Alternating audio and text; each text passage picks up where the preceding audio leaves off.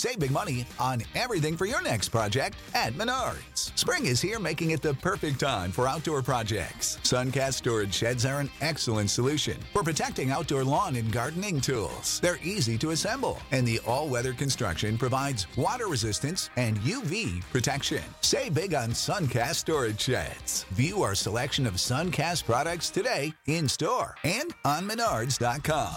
Save big money at Menards.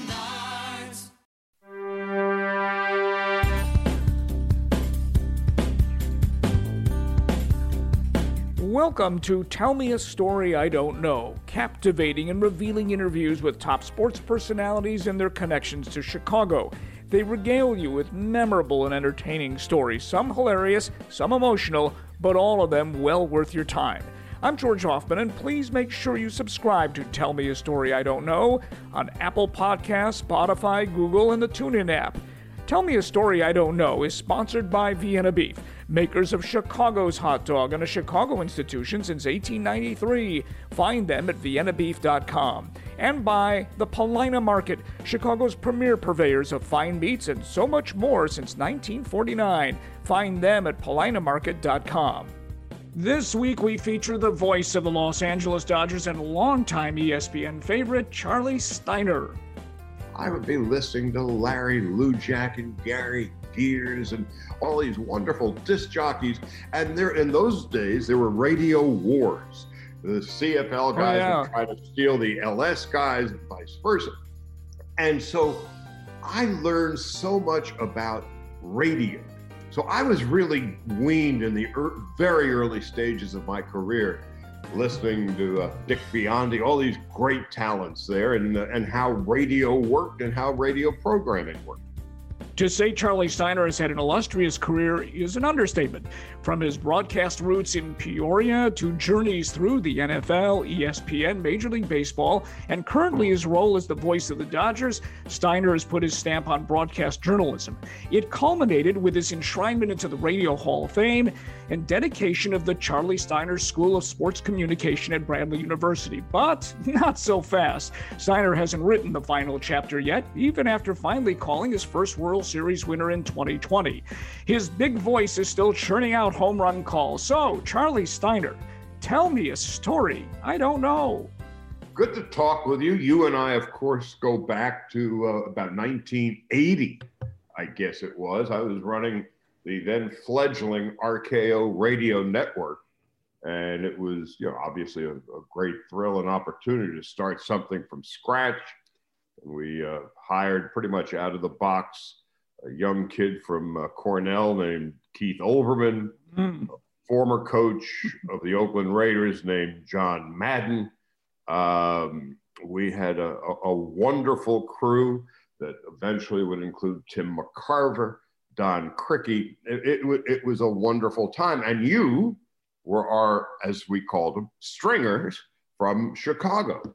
And it was very important for me at the time to have terrific stringers. That is to say, who knew the market, who knew the players, coaches, managers, general managers, and owners in their market. And so when there was a big story or a big game that needed to be covered, there you were. So you and I go back 40 years. That's a story that I'm not sure some of the folks who are listening in on our conversation don't know. Well, it's a story that I'm going to tell a little later on in this podcast. Definitely. Yes, we do go back 40 years.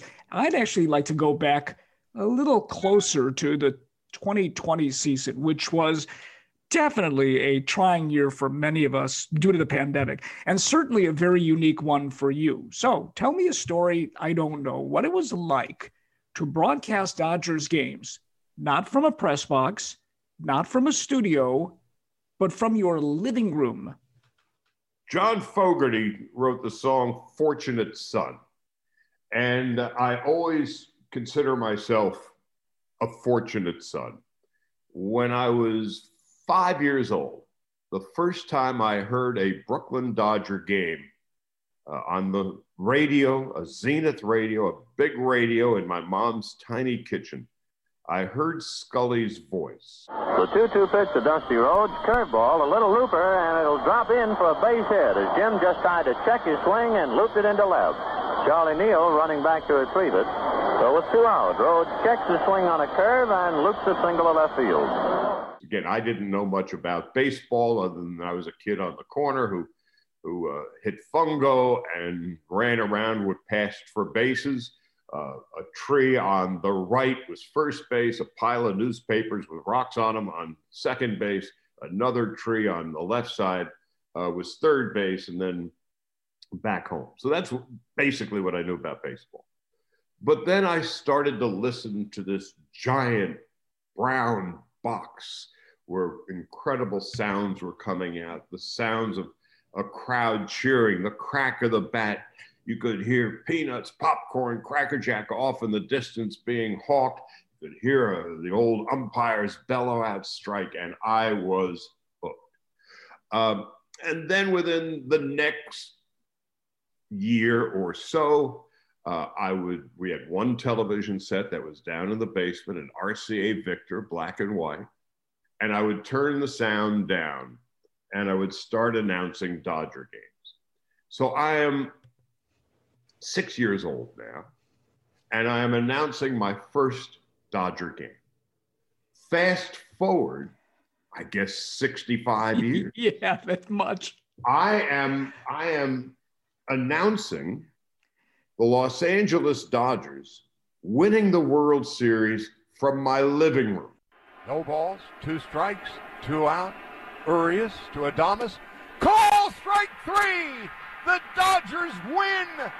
Finally, the wait is over. The Dodgers are the champions of 2020. So I start in my basement in a little house on Long Island with the Brooklyn Dodgers. And the most recent game I did was the Los Angeles Dodgers winning the World Series from my living room. How strange was it? Come up with something stranger than that. Well, what was the biggest challenge? I don't think it sounded to those who were not involved in all of this a lot more difficult than it really was. As late as mid-July, we had a Zoom call, because doesn't everybody? And all of the broadcasters were online with our executives. And when it was over, my boss called me and he said, "You didn't look enthused." I said, "Well, I have trepidation." You know, how often in a conversation do you say, "Hey, I have trepidation"? But I said, "I don't feel good about this." Again, I'm 71. I have, as I said at the time, I had a COVID target on my back. I, like so many others, diabetic. It's entirely under control, but COVID does not treat those with diabetes terribly well. Mm. And so I think our first exhibition game was the 28th. And a couple of days later, I said, I just don't feel right about this. In fact, I think if I have to go to the stadium, if I have to go pretty much anywhere out of my circle, I'm not willing to do that quite yet. You were ready to call it a career. Oh, absolutely. And I told him that. I said, look, I get it. If you guys don't want me because I don't want to be at the stadium, I get it. And I thought in the back of my head, well, okay, if this is how my career comes to an end, it was nobody's fault except a much higher authority. And that was the end of it. The next day, they call back and say, "Well, what if you did the games from home?" And I was blown over by the thought. And I did not know whether it was technically possible, humanly possible. But yeah, I'm in. The next day, folks from IT and the local cable company storm my house. And my lovely little living room suddenly became a media room. I had 3 enormous monitors in my house, my big screen TV, and then 2 additional ones. So I could, one of the monitors was with an all 9. That is to say, there was a stationary camera high above behind home plate, so we could see all the players out there. We could see the base runners. And so that was on one monitor. The other monitor included cameras in the respective bullpens, a steady camera on the scoreboard, balls and strikes. And of course, then the big monitor was programming, what everybody saw. So those were the X's and O's. The period of adjustment was maybe 8 or 10 games where they were able to sync up sight and sound. And so that Rick Monday and I could hear one another. That was never the issue. And we didn't even need to see one another because we've been together for 16 years and we can fill each other's sentences out. So the issue really was, how do we sync up all of that? And it took a few games. And, we did, I think, 2 or 3 or 4 exhibition games. I don't even remember. And then about another 4 or 5 regular season games. And suddenly we were in sync. I felt like I was an astronaut on one of those shuttles going around the Earth. And somewhere below me, they were playing. But I saw all of the stuff on the big screen. And so once all of the technical stuff was taken care of, it was never an issue. Again, this past year had been so utterly unique. All of us, our lives were torn asunder. And if that was the biggest adjustment I had to make, calling games from my living room, which turned into a media room, I had no kicks at all. And then, of course, the Dodgers would end up winning the World Series.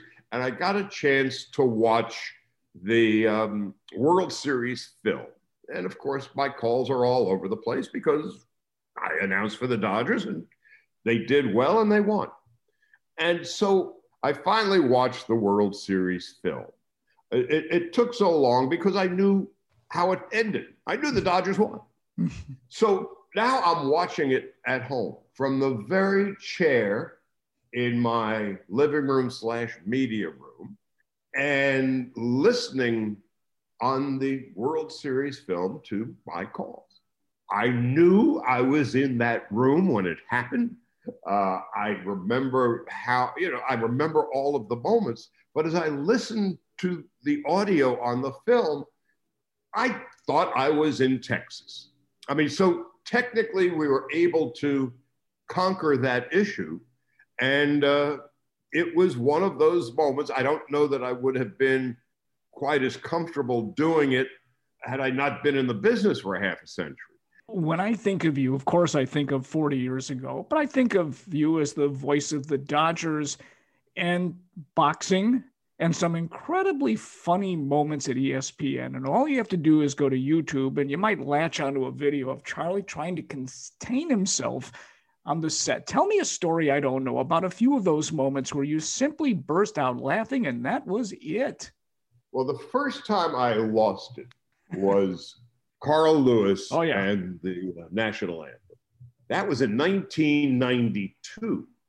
And I think they were playing the Bulls. And it was a game in New Jersey. And that morning, after the game was played, I'm driving into work and I listen on the radio and I hear the very end of Carl Lewis butchering the anthem. And the Rockets, red flag, for the land of the free. That was our national anthem.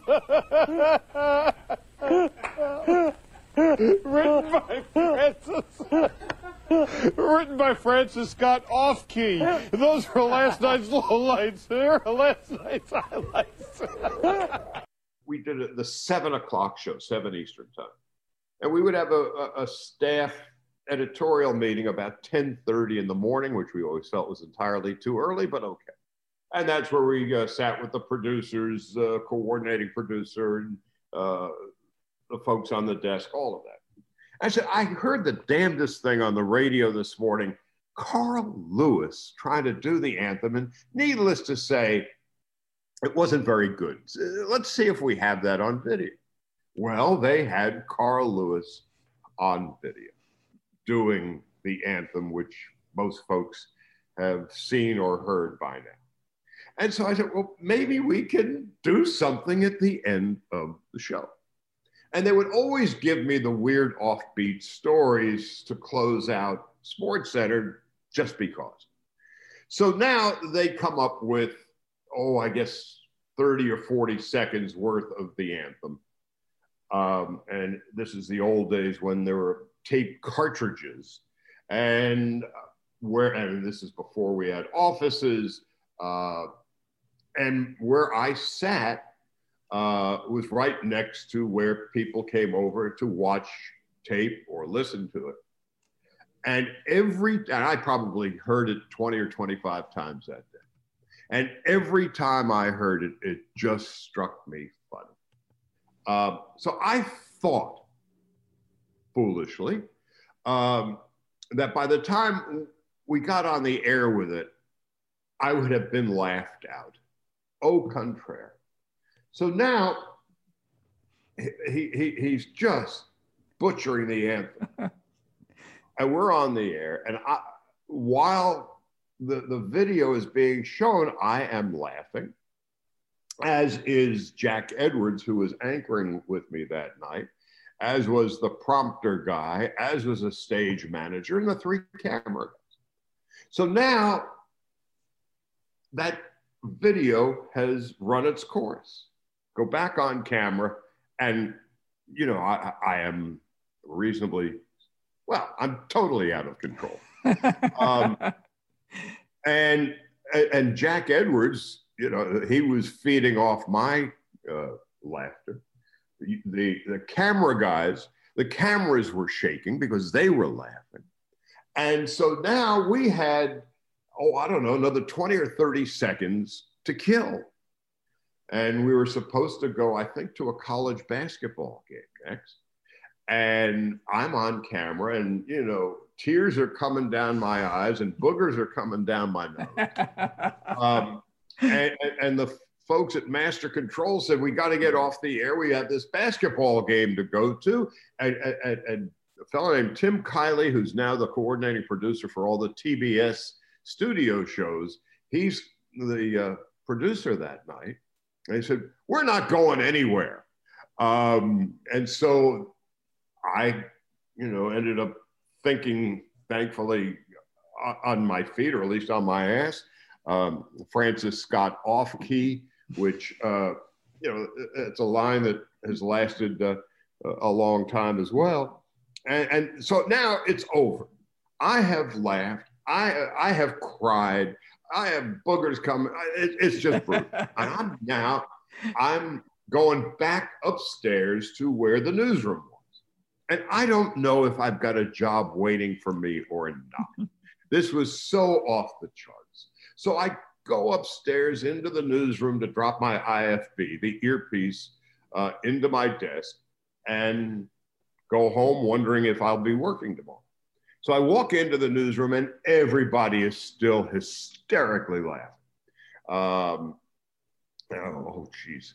And then the 11 o'clock show, I think with Keith and Dan by then, maybe whoever it was the first time they replayed, and may have been the only time, an entire segment from the previous show. So Carl Lewis and I, on that night in '92, were joined at the hip. And it's one of those that has certainly withstood the test of time. And, I was relatively new to ESPN, so I was still trying to figure out how to be on camera every day, being a radio guy. Well, it turned out to be a very liberating experience for me because A, I got through it, and B, I was still working. And C, I was then if it worked and nobody was throwing me out, I could be more comfortable in front of the camera. You were typecast at that stage, in a way. Not yet. That was the first one. After that, there were another 12 or 13 over the years where I lost it. Kerry Wood being one of them. Oh yeah. Last known relief appearance when he was caught pissing in the street. Wood was in a Scottsdale, Arizona courtroom paying a $90 fine after pleading, after pleading guilty to public urination. And so when I found stuff funny, I just found it funny and reflected as such. So it was nothing predetermined. It was something that just kind of happened. And Carl Lewis and I, in the 100th anniversary of ESPN in another 60 years or whatever it is, we'll be dead and gone, but we'll be dates that night. Tell Me a Story I Don't Know is sponsored by the Paulina Market, and with the grilling season upon us, you have no excuse not to shop there. It's been Chicago's premier market for the finest meats and more since 1949, and it's gotten bigger and better. How about chicken and fish in your basket to go along with their absolutely mouth-watering steaks, such as the tomahawk, porterhouse, and wagyu? And if you like brats and sausages, add that to your basket and head right to the grill. Then there's the vast frozen food section where everything is freshly made, including chicken pot pies, meatloaf, and pulled pork. Besides the addition of fresh seafood, the Paulina Market is now serving sandwiches and also has a solid array of wonderful wines and beers. Plus, they've expanded again, making the in-store experience even more satisfying. Remember, you can still order online and you can have it shipped wherever you live. I've been shopping here for 37 years, and with good reason. The Paulina Market is as good as it gets and conveniently located at 3501 North Lincoln Avenue in Chicago. Check them out on their impressive website at paulinamarket.com.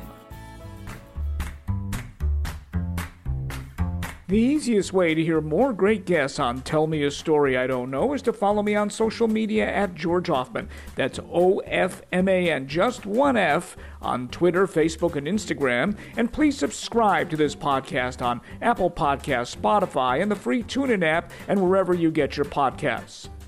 We return with Charlie Steiner on Tell Me a Story I Don't Know. While you are a New Yorker from Nassau County, your formative broadcast years were spent not too far from here at Bradley University. So tell me a story I don't know. Why did you pick Bradley, and how did Chicago radio become prominent in your early years? You know, I always wanted to be the Dodger announcer. It sounds a little crazy, but that's what I wanted to be when I grew up. And so in high school, I would do the announcements for school that day. So that's what I wanted to do. I wanted to be on the air. And I was, this is 1967. And so I had to make a choice. Was I going to go off to college? Yes. Was I going to go off to Vietnam? No. And so I applied to Bradley, American University in Washington, and the University of Cincinnati. Bradley, I read a lot about because Bradley had the point shaving scandal in the early 50s. And so consequently, they were always in the newspapers in New York. And I'd see this little airplane hangar called the Robertson Field House, and Chet the Jet Walker played there. And I thought, well, that'd be kind of cool. So I end up at Bradley, and I will never forget, Chicago radio was a big deal to me. Yet I had no idea I was going to become the Dodger announcer. That was just a goal that I had hoped I could achieve at some point. So in those days, you just got on the radio and worked wherever you could. There was no cable yet. FM basically played classical music, not classic rock. So there were very few job opportunities in broadcasting at the time. So I wanted to do anything and everything. And I remember driving out, I guess, the Thanksgiving break of my freshman year. So it's late 67 from New York down to Peoria. And I'm listening on the radio, the old AM radio stations where the sound would come in and out, and lots of static, and there was a voice off there in the distance. And I started listening to WLS and WCFL. And, you know, I grew up in New York with WABC, which was the dominant top 40 station, and WMCA, a lesser light. But now I'm listening to these great voices from Chicago driving through the middle of Pennsylvania at 2 a.m, and it just sucked me in. And so by the time I now am in Peoria, I would be listening to Larry Lujack and Gary Gears and all these wonderful disc jockeys. And there, in those days, there were radio wars. The CFL guys would try to steal the LS guys and vice versa. And so I learned so much about radio, the art form, listening to those great talents through static in the middle of Pennsylvania and Indiana. And then once I got to Peoria, I would edge my AM radio in a certain direction so the reception was better. So I was really weaned in the very early stages of my career, listening to Dick Biondi, all these great talents there, and how radio worked and how radio programming worked. Hey, boy, oh boy, 35 degrees on the Dick Biondi Show at 3:45 past 9. Happy birthday. Thank you, everybody, for being out there. Capital M-A-Y, capital S-O-N-S Masons. Right now more than ever. Where did Jack Brickhouse fit in? Jack Brickhouse, for those who may not know, is the long time voice of the Cubs, and he was also the voice of the White Sox and the Bears and the Bulls and soccer and just about everything. Where did he fit in? Not until much later. I had no idea. I truly didn't, when I went to Bradley, how many incredibly talented sportscasters came out of either Peoria or Bradley. Yeah. I mean, that was all coincidental. And Jack, I guess, was the patriarch of that incredible group of broadcasters. Jarvis fires away. That's a fly ball deep to left, back. That's it. Hey, he did it. Ernie Banks got number 500. A line drive shot into the seats and left. The ball tossed to the bullpen. Everybody on your feet. This is it. Bill King in the Hall of Fame. Denny Matthews in the Hall of Fame. Ralph Lawler in the Basketball Hall of Fame. And so I was hoping if I got to Bradley, I'd call a few basketball games for the college station and then see where it would take me. Again, little did I know that 15 or 20 great sportscasters over the years happened to go to this little red schoolhouse on the hill in Peoria. And so Jack, I would come to meet much later, and he was just a lovely, charming human being. And I've always been, I count myself extremely fortunate that I played on the same field that he did. You know, it's funny because I was just thinking of this back when we were working in college. There was an old saying, if you can make it in Peoria, you can make it anywhere. Do you remember that? Yeah, then Frank Sinatra stole that line. Did he really? And when in New York, you make it there, you make it anywhere. But yeah, Peoria was a wonderful place. Again, I got there when I was 18 years old, and I worked at the college station. And within a year or two, I was working at WIRL, one of the, again, top 40 stations. There was nothing on FM to speak of. I was doing news, sports, a hog report at noon every day. Oh, a hog report. Oh, well, I know. Again, in those days, you did whatever you had to do to get on the air. So I never thought of it as, you know, it was ironic, I suppose. My Jewish mother had palpitations, but she got through that. And so you just did whatever you needed to do to get on the air and hopefully navigate a path toward wherever it is you wanted to go. My initial goals when I first started working at the college radio station, maybe someday I can make a living doing this. I had no idea I'd be able to take the path that I did. So there was trips to Davenport, New Haven, Hartford before the significant break in Cleveland.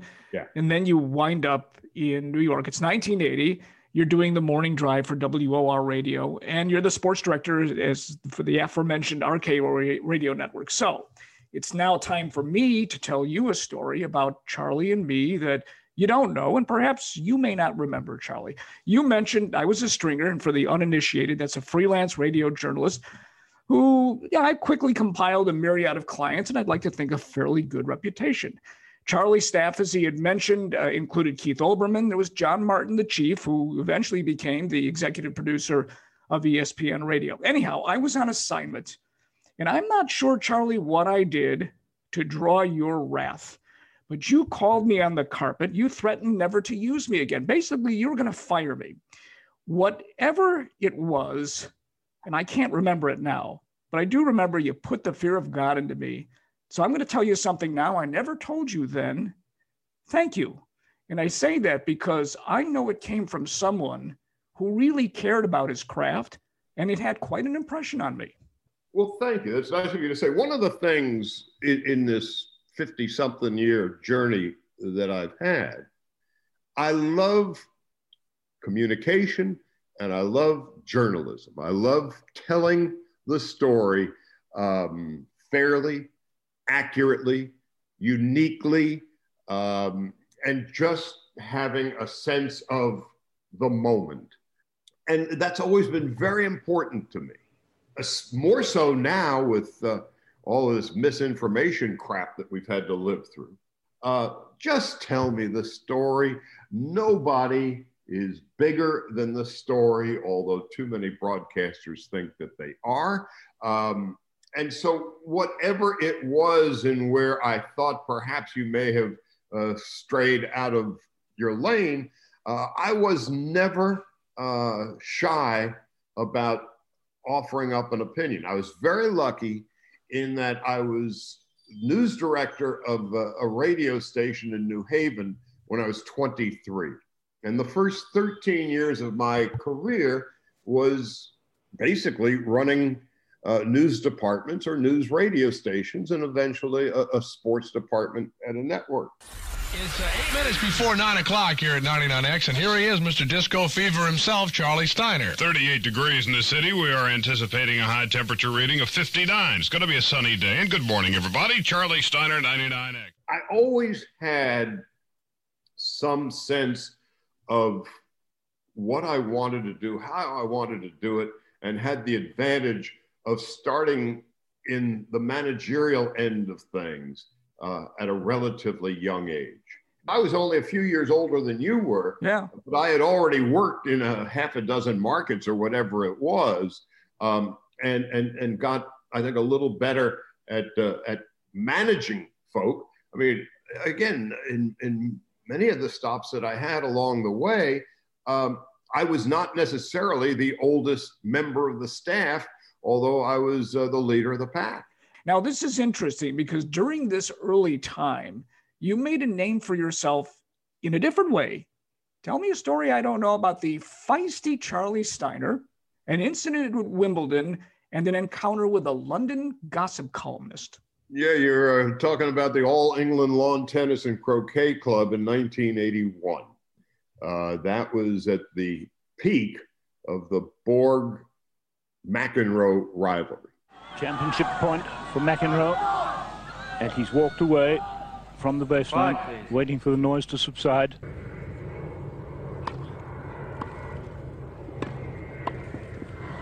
That's it. He's won it. He's won it. It was a great rivalry, although they only played each other head-to-head 9 times. In that year, 81, McEnroe was going out with a female tennis player, Stacey Margolin from California. And the Brits and the gossip columnists, the rags, got wind of the fact that they were breaking up. And there was a gossip columnist named James Whitaker, whose previous assignment, swear to God, was to determine whether or not Lady Di, then Lady Di, was a virgin or not. That was his. What a story. That was his.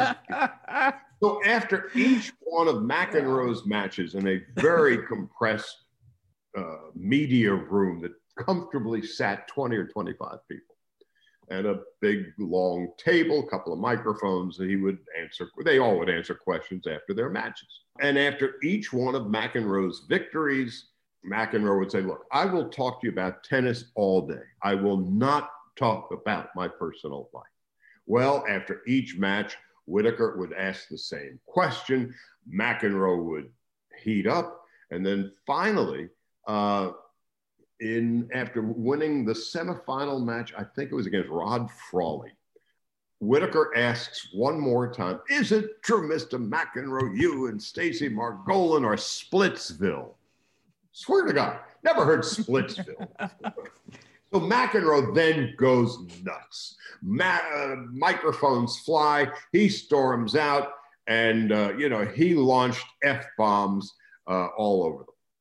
And I'm in this tiny room. I guess I was the only radio guy, from the States who was there. And I'm sitting. This is how long ago it was. I'm sitting next to a writer for Life magazine, back when there was a Life magazine. Mm-hmm. And we go over to this Whitaker guy and say, come on, man, you're screwing it up for everybody else. Writers can't get their quotes. We can't get our tape. And with each passing day, the tension was clearly building in the Wimbledon press room. And now this little room that sat 25 had maybe 50 in there. And it was like a Wild West saloon shootout. People are yelling and screaming. And I'm talking to this Whitaker guy. And then out of the blue comes a second Brit named Nigel Clark, a little fellow. And he started to point his finger into my face. It was like Earl Weaver going into the face of Ron Luciano. And I said, get your finger out of my face. And he keeps putting it back. And so now it's really beginning to heat up. And people are screaming and shit is flying all over the place. And then Nigel gets up on a chair and he says, you want to settle this thing outside. And I'm thinking, what the fuck is going on here? And he jumps off the chair heading in my direction. Now I'm reasonably aware that something big could possibly be happening here. Do I want to deck him with an uppercut? What are we going to do here? So he jumps on me. And I hadn't been in a fight since junior high school in a touch football game with a late hit. And I put my shoulder right into his breastbone, right into the middle of his chest. He goes flying, and then finally we're broken up. So now this is a big deal because this doesn't happen at the All England and Lawn Tennis and Croquet Club. Not before and not since. Now the Bobbies come in to this press room and they clear it out. Ross Greenberg, who was then the executive producer at HBO, and he was a young guy, and it was like their first or second year where they were doing the weekday matches. He said, come with me. And okay.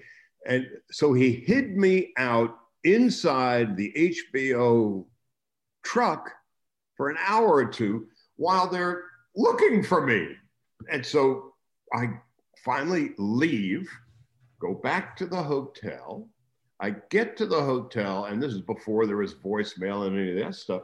I had a stack of pink message sheets of phone calls from all over the United States.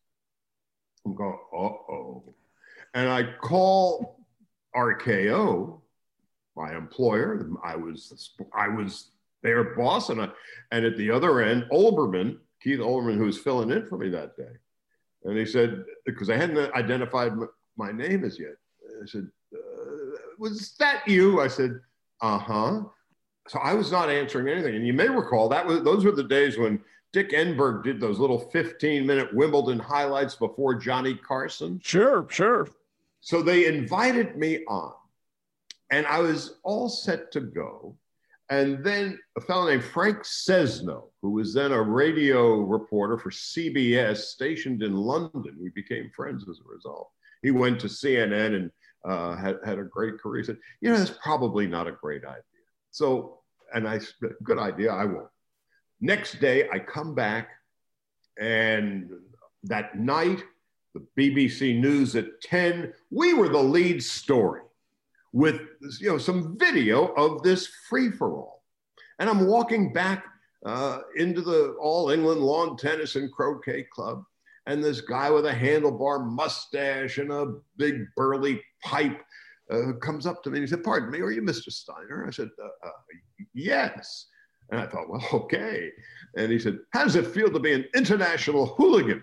I went, "Oh." Now I get inside to the press room, and there are more people there than the day before and the day before that and so on. And I am summoned to the colonel, whatever his title was, the guy who was ran the tournament, into his office, and sat me down. I'm thinking, all right, I'm done. And he said, "Would you like some tea?" "Sure. How British of you." And he says to me, "Well, thank you for fumigating the press at Wimbledon, because we have nothing but these gossip guys who are just messing it up for everybody else." And so I survived that. As it turns out, an hour or so later, he invites Nigel Clark into his office and said, "Thank you for fumigating the press room, because those Yanks are just messing everything." So he was completely diplomatic, and life went on. And that day at 12:30, they had this announcement in the press room. At 12:35 or whatever, we will replay yesterday's brouhaha. That's what they said, the brouhaha in the press room. And so now everybody has seen it. And I guess that was my introduction on the international sports stage. And, I got to meet all these great columnists back when Wimbledon was a really big deal. It was Dave Anderson and Mike Lupica and Jim Murray and all of these great Dick Schaap broadcasters and writers of their time. And suddenly, through all of that, I got into their club and became friends with all of them. Tell Me a Story I Don't Know is sponsored by Vienna Beef, makers of Chicago's hot dog and a Chicago institution since 1893. It's grilling season, so what better than throwing some mouth-watering Vienna hot dogs and Polish sausages on the grill? Then drag them through the garden, which includes yellow mustard, onions, relish, tomatoes, sport peppers, pickles, and celery salt. I don't know about you, but I'm getting hungry. And look for the new spicy smoked sausage available in your local retail stores. It includes a perfect blend of seasonings such as crushed red peppers and brown sugar, creating a bold and zesty taste. Vienna products are available just about everywhere, from restaurants, grocery stores, and the ballpark, Sox and Cubs, museums, and zoos. You can't miss them. Plus, you can purchase them online coast to coast at viennabeef.com and Amazon.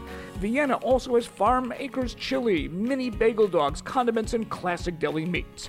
Take the word from a guy who grew up on Vienna products. It's the mark of excellence since 1893. Check them out at viennabeef.com.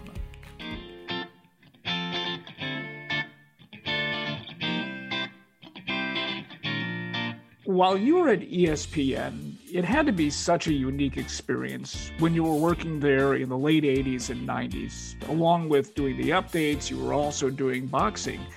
But the campus was crawling with such extraordinary personalities like yourself, Dan Patrick, the aforementioned Keith Olbermann, Bob Lee, Chris Berman. I'm leaving out a whole bunch of these Robin people. Roberts. Oh, absolutely. And then there was those wacky commercials, and you were part of some of them. Tell me a story I don't know about that time. Well, again, I got there in 1988 at a time when ESPN was still trying to find its way. It had been on the air for 9 years and was kind of limping along. ESPN, the 24-hour sports station, how are you going to fill 24 hours a day, et cetera, et cetera. So now things are beginning to happen with the arrival of Dan, Gary Miller, Robin. Bob had already been there. Berman had already been there. The late Tom Mees had already been there. But now all of a sudden, this new group of people show up. It was a surge of talent, probably the likes of which no networks ever had before or since. It was really quite extraordinary. We didn't know at the time. We were just a bunch of jamokes in Bristol, Connecticut, trying to make TV. So now they decide, all right, so now this personality thing might work.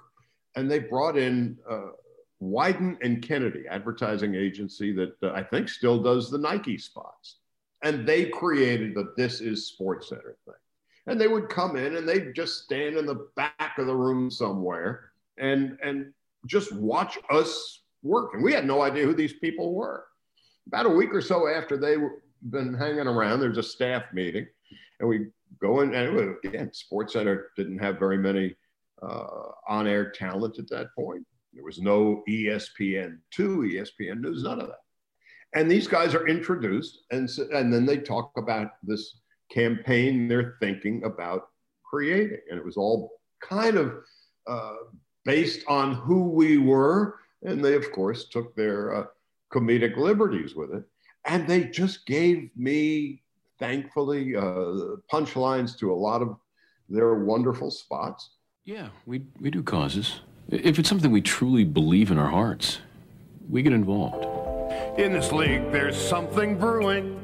You can see it in Patrick Ewing. And so suddenly, we became caricatures of ourselves in these commercials. It was a wonderful campaign, and I was so fortunate that they used me as a punchline for a lot of them. Well, you eventually became the lead voice for ESPN Radio's Major League Baseball package, then the voice of the Yankees and the Dodgers. And there have been some really great moments in your career. So I'm going to talk about a few of them. Take me back to Aaron Boone's monumental homer in Game 7 of the 2003 ALCS. His first at-bat of the game. There's a fly ball deep to left. It's on its way. There it goes. And the Yankees are going to the World Series. Aaron Boone has hit a home run. The Yankees go to the World Series for the 39th time in their remarkable history. Aaron Boone down the left field line. They are waiting for... I guess at the end of the day of all the calls I've had, that's the one that I think stands out. It has legs. I had been offered a wonderful opportunity to go to the Yankees or the Giants before the 2002 season. 2001, I'll backtrack for a moment, was obviously 9/11. And after the game was shut down for a week on Monday, September 17th, I was assigned to do the first game back, Atlanta at Philadelphia. And so I did that game, which was as emotional experience as I've ever had in broadcasting. 5 days later, I was at Shea Stadium. We are at Shea Stadium for the first baseball game here since the attack on New York and Washington. And so tonight, the Mets have come home with a sense of purpose that none of them has ever felt before. It is an important, albeit small but significant step on the road back to normalcy, whatever normalcy will eventually be. The Mets and Braves take that step next. So anyway, I was all over the place. And then at the end of 2001, that was when Barry Bonds hit his 73 home runs. Here comes the 3-2 to Bonds. Knuckler, and there's a high fly ball headed toward McCovey Cove. Way back, and number 73.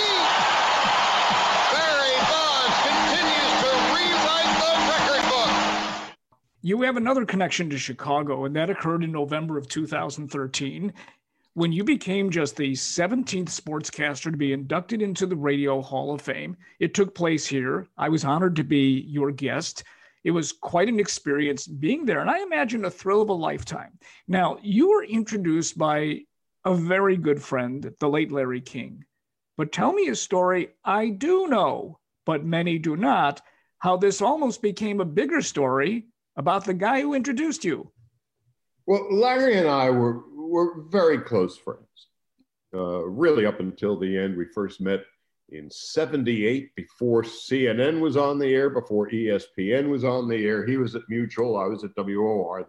He was the MC that night, and he also asked in advance, could he do the induction speech, which he did.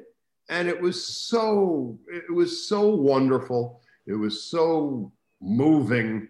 It was something else that really solidified our friendship. Now, just before I'm to speak, he has just introduced himself, and he's walking toward the stairs to get off the stage. He fell off the riser. Excuse me while I take a very deep breath. Oh, he's always trying to upstage. Are you all right? Jeez. So I go over there and take a look, and there's Larry on his back. I'm thinking, oh, God, he gave his life to induct me into the Hall of Fame. I look down, and there he is. He's on his back. And the first thing I said on stage after it was the mess was cleaned up, I said, I have just seen a view that only his wife has seen. Larry on his back. In 2010, you were awarded the prestigious honorary doctorate in humane letters from your alma mater, Bradley. But in 2015, you donated a very significant gift to the university for their new School of Sports Communications, which was named after you. And the Charlie Steiner School of Sports Communications is the first so named in the country. So tell me a story I don't know. When you did this, what it means to you, both personally and professionally. Bradley gave so much to me early. Thankfully, by that time, I had the wherewithal to donate. And how often do you have a school named after you? Now I meet with faculty. When I met with faculty back then, I was on the verge of being thrown out. So it's the damnedest thing, and it's wonderful. And you know, our school is beginning to produce some very talented, I call them kids, young men and women who are doing great things. Bobby Nightingale, Bob Nightingale's son, for the Cincinnati Reds. He's their beat writer, came out of our school. I end each of these interviews, Charlie, the same way. If not for broadcasting and journalism, what would you have been? I have no idea. I truly don't. And that's one of the things when I talk to classes, I say, you know, always have a plan B, because it is so difficult a profession. It is so subjective. So if it doesn't work out, and for most who enter the profession, it doesn't, have a plan B. And so they would always say, what was yours? I said, I didn't have one. Had it not been baseball, I would have been in broadcasting in some fashion, more than likely as a disc jockey, which I was, comfortable at doing. I don't know that I was great, but I had a couple of offers to do that very early on. But it would not have been in anything other than, generically speaking, the communications field, because there's no heavy lifting. Thank you, Charlie Steiner, for telling me a story I don't know. Well, hopefully you got one. My thanks to KLAC AM 570 Los Angeles, ESPN and ESPN Radio, Wimbledon, Dick Biondi, WGN TV, and the Broadcast Hall of Fame for those memorable highlights. And big thanks to TJ Reeves, who works diligently behind the scenes to put this podcast on the map. Will Hatzel, whose deft editing makes this podcast sound a whole lot better, and TT Schinken, whose graphics are an artistic delight. And thanks again to our sponsors, the Vienna Beef Company and the Paulina Market, for their generous support. Join me next time for another episode of Tell Me a Story I Don't Know. I'm George Hoffman, and that's all she wrote.